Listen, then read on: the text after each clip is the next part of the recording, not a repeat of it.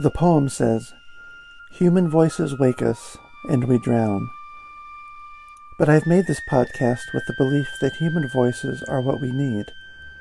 And so, whether from a year or 3,000 years ago, whether poetry or prose, whether fiction or diary or biography, here are the best things we have ever thought, written, or said.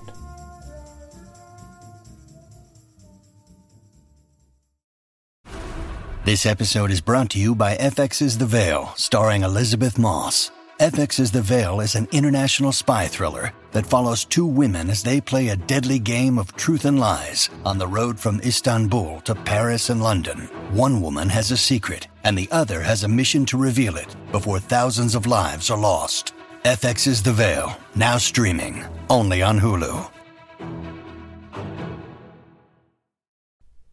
Give me a tarantula. Give me a good lesson from two stand-up comedians who are getting into an elevator. That sounds like a joke in itself. Two comedians step into an elevator. One of them is not carrying anything at all, and he looks over at the second guy who is carrying a box filled with props. And the guy who's not carrying anything at all, he spent his entire life doing impressions and getting very good at impressions. And they're both going up to do an audition for one of the big late-night shows.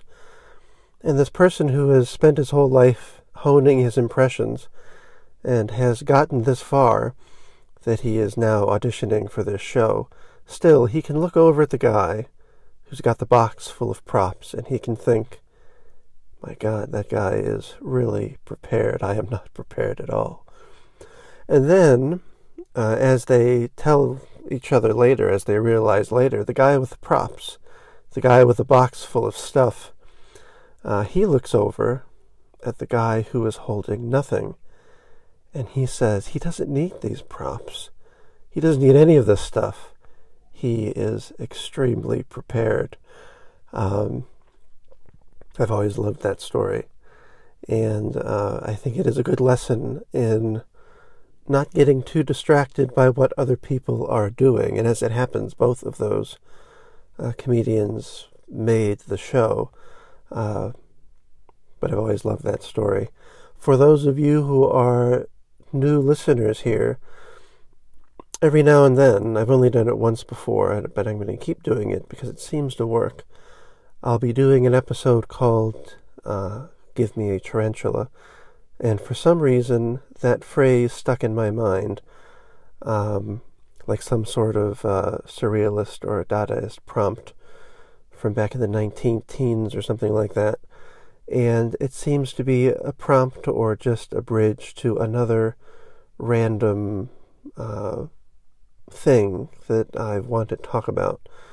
And these are just scattered things that wouldn't fill an entire episode, but when you, by themselves, but when you string them all together, sometimes fun things happen. So give me a tarantula. Give me the happiest story that I know. This is hard to pin down, but what I'm about to play for you is pretty damn close. This comes from an episode of Ken Burns' Jazz, and it is the story of a woman looking back on her childhood and what it was like living in, of course I can't remember the name of it because I still have a cold, living near the Savoy Ballroom in Harlem as a child. And I remember watching this on my phone once and immediately putting it down and saying to my wife, would you like to see the happiest thing in the world? And I immediately put this on the TV to play for her. So tell me what you think of this. The windows was wide open, and so the music can come out, blast right into our living room. Every night we heard this marvelous music. And in those days in the summer, the fire escape was where you sat to be cool. There was no air conditioning, nowhere. So by sitting on a fire escape, and our fire escape faced the back windows of the Savoy Ballroom. And you ever see shadows when people dance past the windows? You can see figures dancing to that music. And my sister and I would respond to what we saw in the windows of the Savoy, and we would get into the living room and dance to some of the best bands in the world. For years, Norma listened to the music and dreamed of going inside. In the spring of 1931, she got her chance. Precisely, it was Easter Sunday, 12 years old. And you know, in those days, you always had a new outfit to go out to church. 4 o'clock, there's a matinee going to be at the Savoy Ballroom. And after church, I dashed up to Lenox Avenue. And the people that went into the Savoy were sharp. And we used to just stand outside to watch them, and that's what I was doing. We started dancing outside the Savoy Ballroom. And I heard somebody say to me, "Hey, kid." And I turned around, and he said, you. And then I turned around, and I recognized immediately who it was. It was the great Twist Mouth George in a white hat, white suit, white everything, asking me to come into the ballroom to dance with him. And he said, "Would you come and dance?" I said, "Would I?" He grabbed me, we dashed up the stairs. And I don't know whether I hit each step, because he had such long legs. And I remember just flying up those stairs with him. And you go through these doors. And I think it was the most beautiful place I'd ever seen in my life. The reds and the greens and the blues. And that was the first time I ever saw a band on a bandstand. I mean, I'd been seeing the shadows. And I'm so excited. He took me over there in the corner and sat me down and brought me a Coke and said, "You sit here and I'll come and get you." And finally, it was his turn for Twist Mouth George to come, and he came and got me, and he said, "Let's go." When they hit that music, all I know is I did everything. He just threw me out. My feet never touched the ground.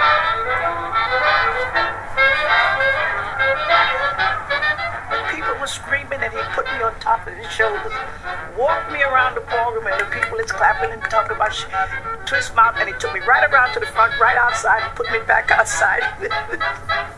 Greatest moment in my life, and I'm excited. I'm going to go home and tell my mother and my sister. And then I said, "No, I better not say nothing." And isn't that really incredible?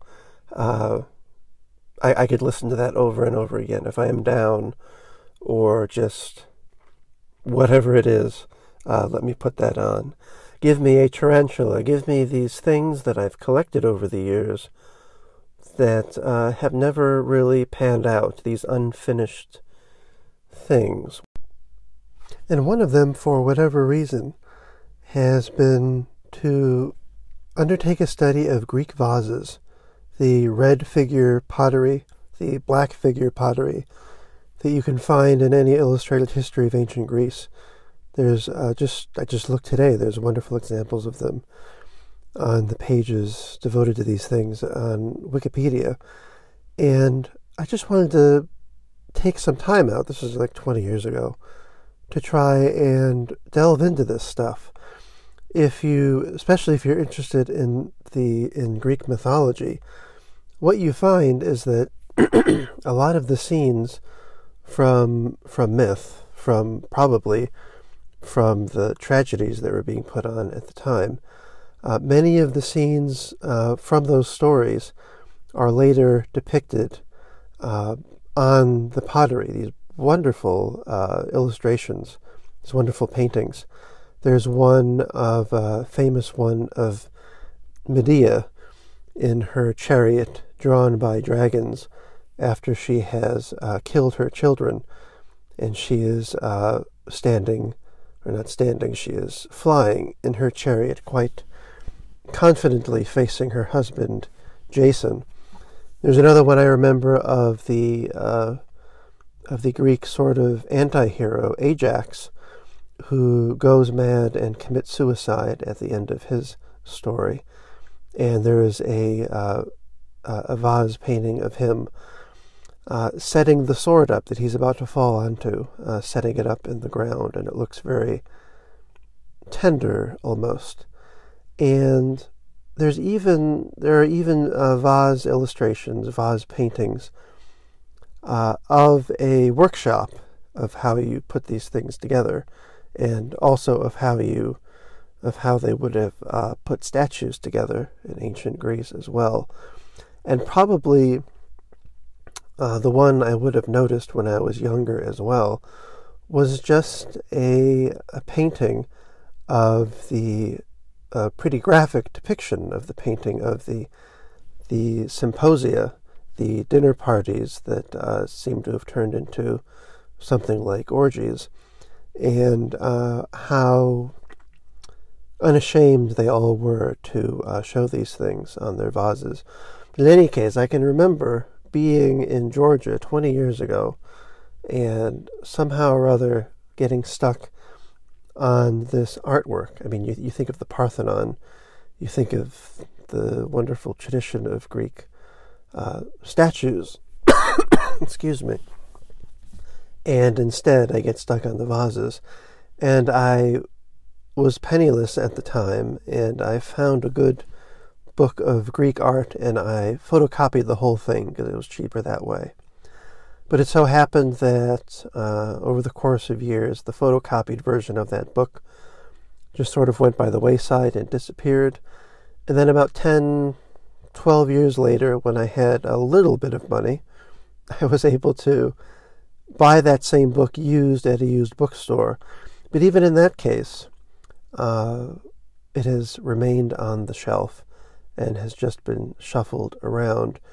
And I don't think I've ever looked into it at all. But that's a strange thing. That is just one of those unfinished things. Give me a tarantula. Give me the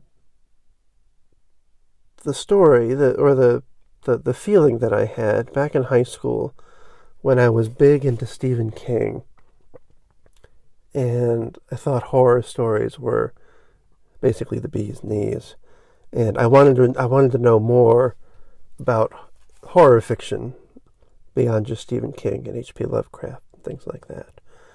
And I found a wonderful book that said 100 best horror novels or something like that, 100 best horror stories of all time. And how annoyed I was when I turned to number one, and it was Clive Barker, someone whose stories I read and liked. But it was Clive Barker saying that the best horror story he knew was Shakespeare's Macbeth. And I was a horror snob at that time, not the Shakespeare snob that I am now. And so I was like, are you kidding me? This is from 1605. Do I really need to read that? Is this really the best horror story that's ever been written? But I never forgot the first line of what Clive Barker said. He said, sometimes these are the best stories because they are the first ones. Now, of course, that's not the first one. That's not the earliest even. That doesn't even predate all the Dr. Faustus stories. But there's something to all of that I wanted to connect with something that may seem pretty far afield, and that is the French photographer Eugene Agetet, who lived from 1857 to 1927. And he's sometimes called the father of modern photography, and indeed he gets going around 1890 or so. Not too many decades into the medium even existing. And I came across his photographs back in 2017 or so, quite by accident. I think I was reading about the early 1900s cultural life in Europe around the turn of the 20th century. And there was mention of these early photographers, and Agetet was one of them. And I got as many books of his as I could from Interlibrary Loan, and just sort of sat stunned at them. I couldn't believe that these images, they're mostly of Paris. He was a photographer of Paris at the turn of the century. And then I believe he sort of stopped and then took it up again in the 1920s for the few years before he died. And they are really incredible. I'm pretty sure, too, if you go to Wikipedia, his page there will have some good examples. And he also ends up going out to the countryside as well. And it was an interesting thing. I don't know much about the history of photography, but I knew that these pictures were something special. They weren't just your ordinary photographs. There was something of great art and heft and meaning to these photos. And this past year, I went looking for those books again. And I found another one where it showed Adjeti's photo of Paris and then that same place as it looks today. And the person who edited the book, I believe it was him who edited the book, said that Eugene Adjeti was the greatest photographer who ever lived. Now, I know that I'm fond of making superlatives like that on this podcast, and I'm trying not to, because it is basically all down to opinion at some point. But I'm always struck when I see someone else's superlative, and I was happy to see it said about Adjeti. But I also wondered, in line with Macbeth and now with photography, what does it mean? What does it say about the way that we teach something like photography or poetry or literature, that someone can come along fairly early in a medium's existence, in this case photography, and without the benefit of whatever it is that photographers today study, which is about 150 years or so worth of history and technique, and obviously examples all over the place. And not just the technology, or including the technology of all the cameras, everything that you can think of. And yet, this person who had the benefit of none of that, who could barely probably even conceive of photography as an art, I think the story says is that he picked up a camera at one point. He was trying to be an actor, trying to make a living as an actor.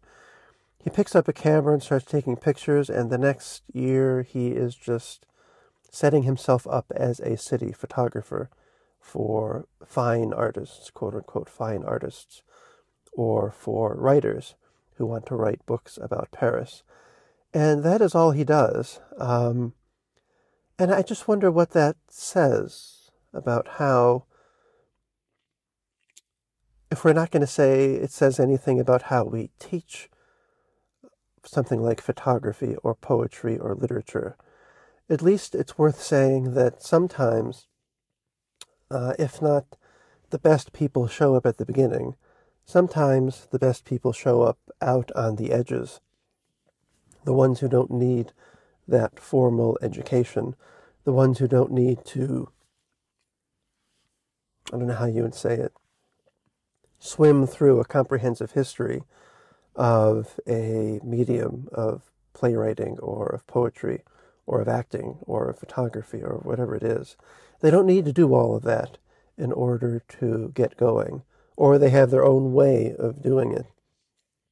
If we want to think again back to the Greeks, if the first are the best, or in many cases the first are the ones who get everything going, we of course have Herodotus, we have Thucydides for the historians, we have Homer and Hesiod with the poets, the first poets to be written down.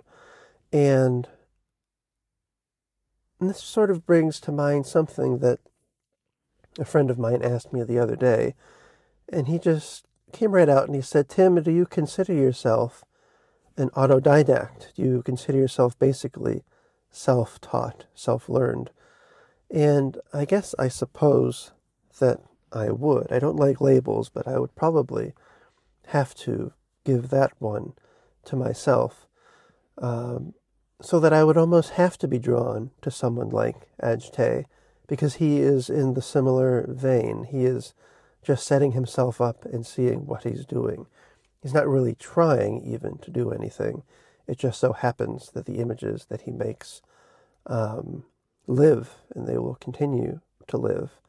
And that is another reason why I'm sure that I have attached myself to someone like Vincent van Gogh, who had his own comprehensive and encyclopedic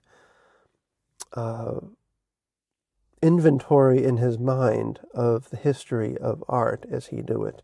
He had his own inventory of images that he could call on almost at any moment. If you read his letters, there is no place that he lives in. There's no landscape that he sees. There's no person that he comes across. There's no street scene that he comes across that he doesn't compare to a painting, a print, or an image that he has seen in a museum or in reproduction or in a magazine somewhere. And that's kind of fascinating. There's a moment I just had reading his biography and his letters where this is before he's begun painting at all. He's really just started drawing again after a long break. And this is the first time he's taken that process seriously as something that he wants to do.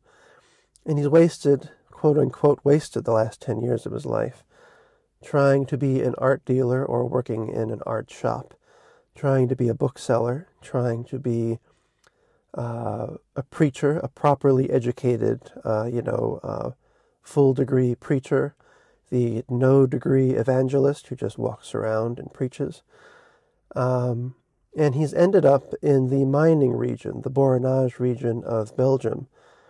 And that is where he realizes these people don't need the Bible. They just need love and help and a bit of compassion. And all of these things fall away from him. And what he's left with after the end of a long story that I hope to share in the next episode, actually, what he's left with is drawing. And there's a moment where he begins to ask his brother, can you send me this magazine? Can you send me this exercise book? Can you send me all of these other things? And then at one point he says, do you know this picture that's in the Louvre? And he describes an illustration that's in the Louvre that he probably saw a year or 2 or 3 years earlier. He knows what side hall it's off of. He knows what it looks like, and he can describe it perfectly. That strikes me as being something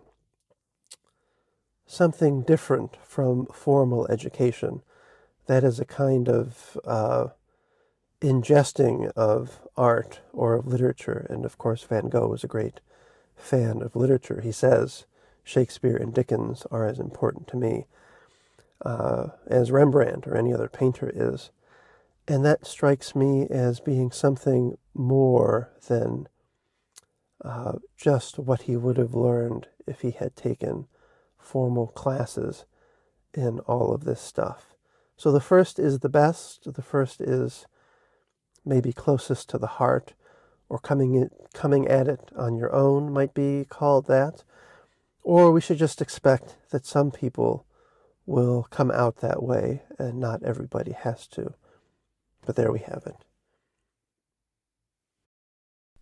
Give me a tarantula. Give me a good description, the best that I've come across, actually, of just how much of Shakespeare we wouldn't have if it weren't for translation. This comes from Jonathan Bate's wonderful book, Soul of the Age, a biography of the mind of William Shakespeare. Now, as much as I like this book, I should say that still it does not hold a candle to Peter Ackroyd's biography of Shakespeare. And again, I am almost certain that is because Peter Ackroyd is not considered a formal Shakespeare scholar by anybody. He is more of a popular historian at this point. He is the autodidact, and Jonathan Bate is the respected academic historian. But even still, he goes through a wonderful catalog here of when it is that the Latin poetry that Shakespeare relied on, the Latin literature, Virgil, Ovid, and Plutarch, when it was that they were translated in England so that the child Shakespeare would have had access to it in his early education, and the adult Shakespeare would have been able to use them in his plays.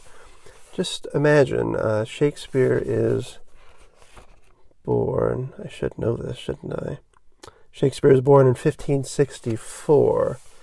So just check out how these earliest translations in England worked so well to Shakespeare's later strengths. This is what Jonathan Bates says. The translation for a wide readership of the major literary works of Rome was then a new phenomenon in the 1550s. That is only about 10 years before Shakespeare was born. It began with the publication of 2 older renderings of Virgil, which had previously only been available to elite readers in manuscript.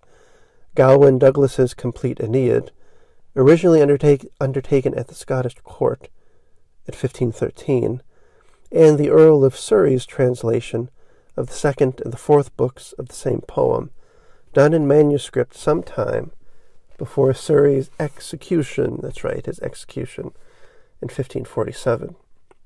In the year of Queen Elizabeth's accession to the throne, there appeared 7 books of a new translation of the Aeneid by Thomas Fair, and Virgil's Aeneid, of course, has 12 books. It was completed by Thomas Twyn a decade and a half later. Jasper Heywood's Troas, Thyestes, and Hercules Furens, published in successive years from 1559 to 1561, brought into being the English Seneca, whose 10 tragedies were collected in 1581. Arthur Golding, a name that might be familiar to some of you out there, Arthur Golding undertook the first 4 books of Ovid's Metamorphoses in 1564, and the whole 15 books 3 years later. Good for him. He also produced versions of Caesar's Gallic Wars and several Roman historical works.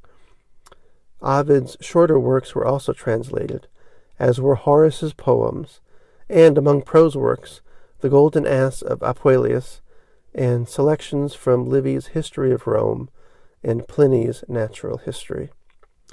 A variety of Greek authors, too, were Englished by way of Latin. Not only moralists and historians, such as Xenophon and Polybius, but also the romancer Heliodorus, whose novel Aethpicure, translated by Thomas Underdown in 1569, was popular enough to be reprinted 4 times in less than 40 years. So that is good timing, I would say. But that brings another thing to mind, and this comes from the Penguin Classics, the little paperback of the Norse epic, the Saga of the Volsungs, as translated by Jesse Byock. This is Richard Wagner writing in a letter to 1851 about how much trouble he has gone through to get a copy of the Saga of the Volsung. This is what Richard Wagner says. Already in Dresden, I had all imaginable trouble buying a book that no longer was to be found in any of the bookshops. At last I found it in the Royal Library. It is called the Volsung Saga, translated from Old Norse by H. von der Hagen in 1815. This book I now need for repeated perusal. I want to have the saga again, not in order to imitate it, rather to recall once again exactly every element that I already previously had conceived from its particular features. And what strikes me here about translation in Shakespeare's day and how much work it took Richard Wagner to find a copy of the Saga of the Volsungs for his operas is how valuable books and translations used to be. It strikes me that anyone out there, I can just pick up the phone where I'm recording this episode right now, type in Saga of the Volsungs, probably into Wikipedia, and find some badly scanned or badly OCR'd version just cut and pasted into a web page. I can find this Penguin Classics version, and I can have it delivered to me, as we know very well, in 2 days with Amazon. I can go to any university library here in Pittsburgh and take out a copy of it, and it's short enough that I could probably just photocopy it. There is nothing at all. There is no great length that I need to go to get any of these weird old books that might strike my fancy. And in the same case, there's nothing all that special that I need to do, or that any of you out there need to do, to get a copy of Ovid, to get a copy of Polybius, to get a copy of the Roman dramatists, the Roman tragedians, to get a copy of the Greek historians, to get a copy of Plutarch, any of this stuff. You can get it with a snap of your finger. And if you have a Kindle or something like it, you can have it probably in the time that silence took, if you have it on automatic download or automatic purchase or whatever it is. That's good. That's good for people who aren't in the academy but are still interested in these things. It's good to have access to all of these things simply for the sake of the way human curiosity works. I think of how my daughter is just pulling at every string she can. Anyone she encounters throughout the day, a waitress at a restaurant, the hairdresser is cutting her hair, someone who is working at the Science Museum that we just saw, a basketball player that she saw on TV, an artist whose YouTube videos she and I like to watch. Whoever it is, an hour later, she is imitating them and trying to do what they are doing. She is playing teacher in front of her own teachers during the school day. So that it's good for someone like her and everyone else like her out there, that there should be access to all of these things so easily. But at the same time, it seems worth reminding ourselves that even though it is easy, it also doesn't make it cheap, I suppose. It's not just another sitcom. It's not just an answer on Jeopardy. It's not just a piece of trivia. This is shit that has lasted. This is, pardon the expression, this is shit that's important and has remained so for so long and for a very good reason, and has been given an amount of reverence that I think that ease sort of eradicates or hides somehow. And there's a wonderful moment, again, I will give my shout out to Peter Ackroyd.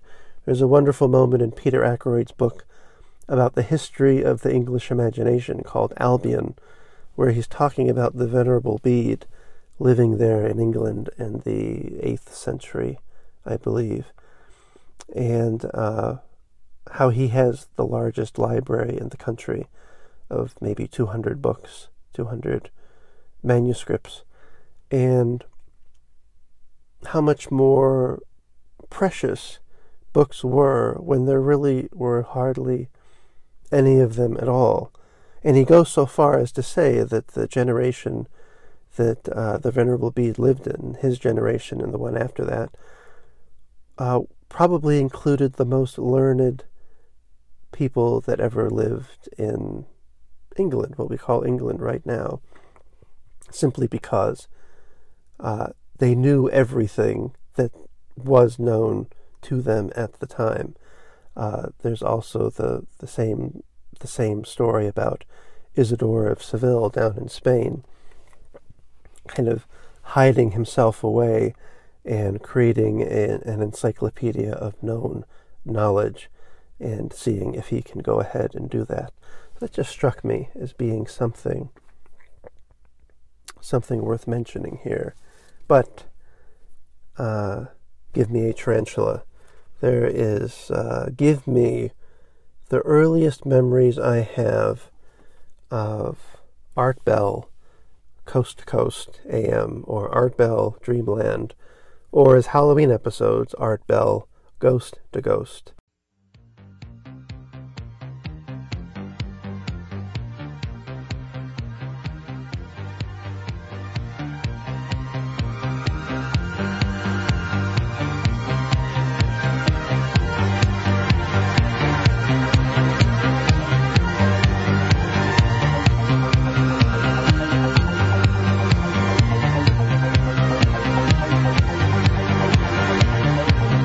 Desert and the great American Southwest, and I mean great. Good morning, everybody. I'm Art Bell, and this is a program called Coast to Coast AM and well beyond. Actually, all the time zones of the world, because that's where we're heard. Great to be here. It's a Friday night, Saturday morning. Going to loosen up a little bit, and boy, are we going to have fun. Art Bell, talking about aliens, alien abductions, and conspiracy theories, and what we would now call ancient alien stuff and all the rest of it. All the Hale-Bopp stuff that he got in trouble for. Many of you may not even have listened to Art Bell, but he was someone who was very formative to me. And I can see where the conspiracy stuff and the alien stuff and all of that has just turned into poison these days with QAnon and the rest of it. But back then, back when I was 13, 14, 15, 16 years old, and especially when I would have one of my regular ear infections and I had no way of falling asleep at night, I would just put Art Bell on. And it was just this guy out in Pahrump, Nevada, broadcasting out of the back of his house, I believe. And it wasn't just some garage setup. I mean, the guy knew what he was doing. And I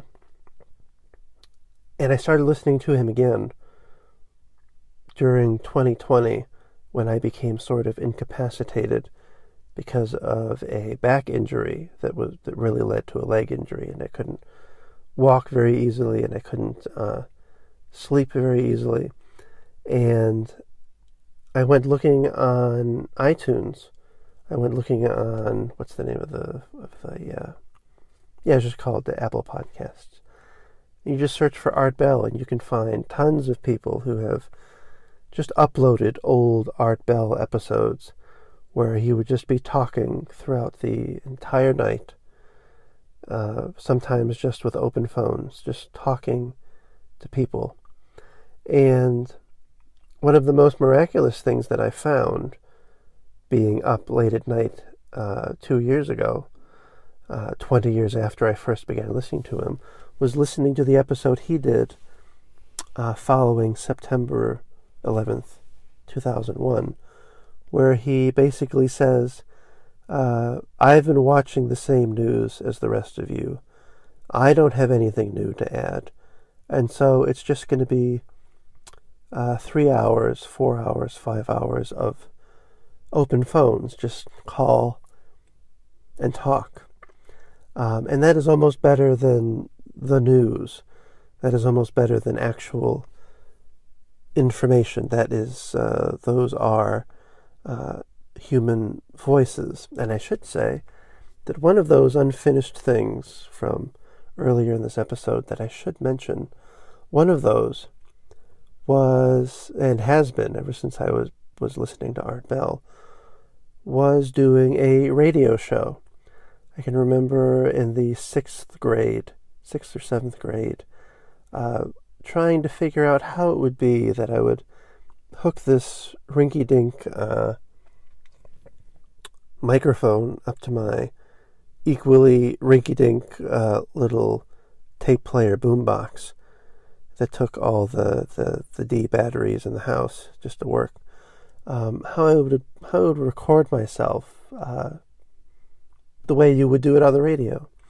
And then fast forward until just a few years ago, when I would fill my notebooks at the beginning with a list of things that I wanted to do, and one of them was something called Golden Bough Radio, where I would just read James George Frazer's Golden Bough, just stories here and there, because it's 13 volumes, and who's going to go through 13 volumes? But I was willing to do it just to find the good little stories in there. One of them being about an Irish woman from the 1890s who,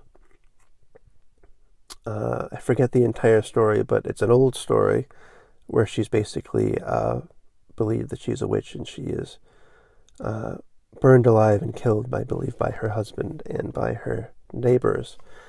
And but in any case, that's one of the stories that I wanted to read for Golden Bough Radio. And it took a very long time. It took until the pandemic to suddenly realize that I could just do what I'm doing right now. And that was really the precursor to all of this stuff. And I realized I can't even hear the ABBA song, Dancing Queen, without thinking of it as being bumper music for Art Bell's show.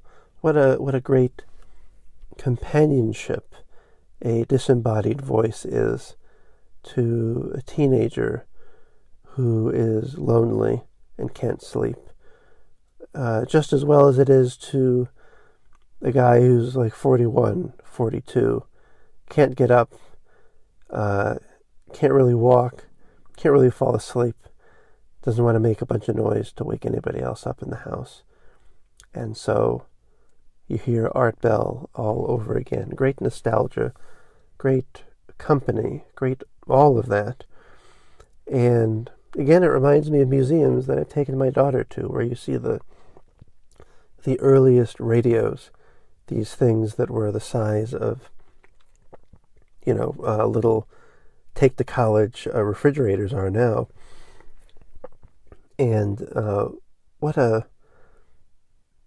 bizarre thing that must have been when those were first introduced, that someone in New York City, just as well as someone out in Pratt, Kansas, could be listening to the same radio show, the same voice. Seamus Heaney, I think, spends, or I think the frame story for Seamus Heaney's Nobel Prize acceptance lecture, his speech, is all about hearing the voices along the wireless as a child in rural Ireland, in the north of Ireland, living on the farm, and suddenly hearing the sound of the world coming through. It was new and it was rare and it was cherished somehow. And nowadays, that's just, I won't say it's cheapened, but it's not rare and it's not new. And so it can just seem anecdotal. It can just seem another story, quote unquote, another story about technology that doesn't really mean anything. Yeah, so what? 1 million people can be watching the same TV show. Who cares? That doesn't say anything about our lives. The line of T.S. Eliot's that the only thing the television offers is for millions of people to laugh at the same joke and still be alone. But at the same time, I think there is something different there. Our earliest experiences of something. Now we're back to those first things again. The first things, the first experiences, the earliest memories of this, whatever this is, being the most powerful because they are the first. I think there's something really to that. But give me a tarantula. Give me William H. Macy in Paul Thomas Anderson's Magnolia. Many of you will remember this. This is still the perfect movie of his for me. Paul Thomas Anderson's, that is. But William H. Macy in Magnolia, who is in love with, has a crush with the bartender. And he just wants to go, actually he does. He gets a little drunk and he goes up to the bartender and says to him, I would be good to you. I would be good to you, as a whole speech. I will be good to you. I would be good to you. We would be good together. I have a lot of love to give. That's the thing that I remember. I have a lot of love to give. And I thought of that when I came to a letter that Vincent van Gogh wrote to his brother. And this is a hint of what will be coming in the very next episode. After Van Gogh has squandered everything that he's ever tried, everything that anyone else has ever tried to give him, his family has given him jobs. He's lived in Paris. He's lived in London. He's lived elsewhere in England. He's gone back home. And then he finally ends up in the mining region of Belgium, the Borinage. And he's just trying to tell his brother, I don't know what to do, but please don't preach at me. Don't tell me that I'm a waste. I need the space to be able to figure these things out. And he says, one does not always know what he can do, but he nevertheless instinctively feels, I am good for something. My existence is not without reason. How can I be of use? How can I be of service? There is something inside me, but what can it be? I am good for something. My existence is not without reason. How can I be of use? How can I be of service? There is something inside me, but what can it be? And if I keep reading that, I'm going to cry. But it's nice that, at least in the biography anyhow, the very next line quotes him in his next letter where Vincent tells his brother, I am busy drawing, and I am in a hurry to get back to it. I am busy drawing, and I am in a hurry to get back to it. I have a lot of love to give. I would be good to you. I am good for something. My existence is not without reason. How can I be of use? How can I be of service? There is something inside me, but what can it be? I would just say to anyone out there who has made it 47 minutes in, is that this is not to say that Van Gogh could have been helped. He was someone who was on his own trajectory. And maybe none of us can be helped. My episode on stubbornness way back when was my first indication of that. It's very possible that no one could have reached me through my stubbornness to show me a way or give me the kind of help or guidance that perhaps I needed as a creative person in my late teens or early 20s. But still, if you know of a person out there who needs a chance, who just needs a smile, needs a look, needs a bit of help, who's floundering, who has been given jobs by family and friends and just failed. But it's very obvious to you and to them, as Van Gogh says, I am good for something. My existence is not without reason. How can I be of use? How can I be of service? If there is any way that you can help them find that use and find that reason, by all means, try to help them do that. I can count on my hands, count on my fingers, the 4 or 5 or 6 people who have reached out to me, and there's one person recently who has done an immense job of that as well, who have reached out to me and helped me when I really did need it, gave me some guidance, some realistic guidance, what you might call tough love, but also just the lost person, and I would consider myself one of them, in many ways. The one who says, I have a lot of love to give. I have a lot of passion to give. But no one is listening, or it appears that no one is listening. Or I don't know how to make people listen. And if they don't listen, there is something inside me, but what can it be? I would just say, listen to them.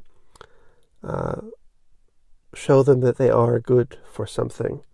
Show them that their existence is indeed not without a reason. Show them how it is that they can be of use. Show them how it is that they can be of service. Their love and their tenderness and their warmth. Because there's only people who feel so much who would ever say a thing like that. And so we should be just as open and feeling to them as they have been to us. And that's where I will leave it tonight. Thank you, as always, for listening.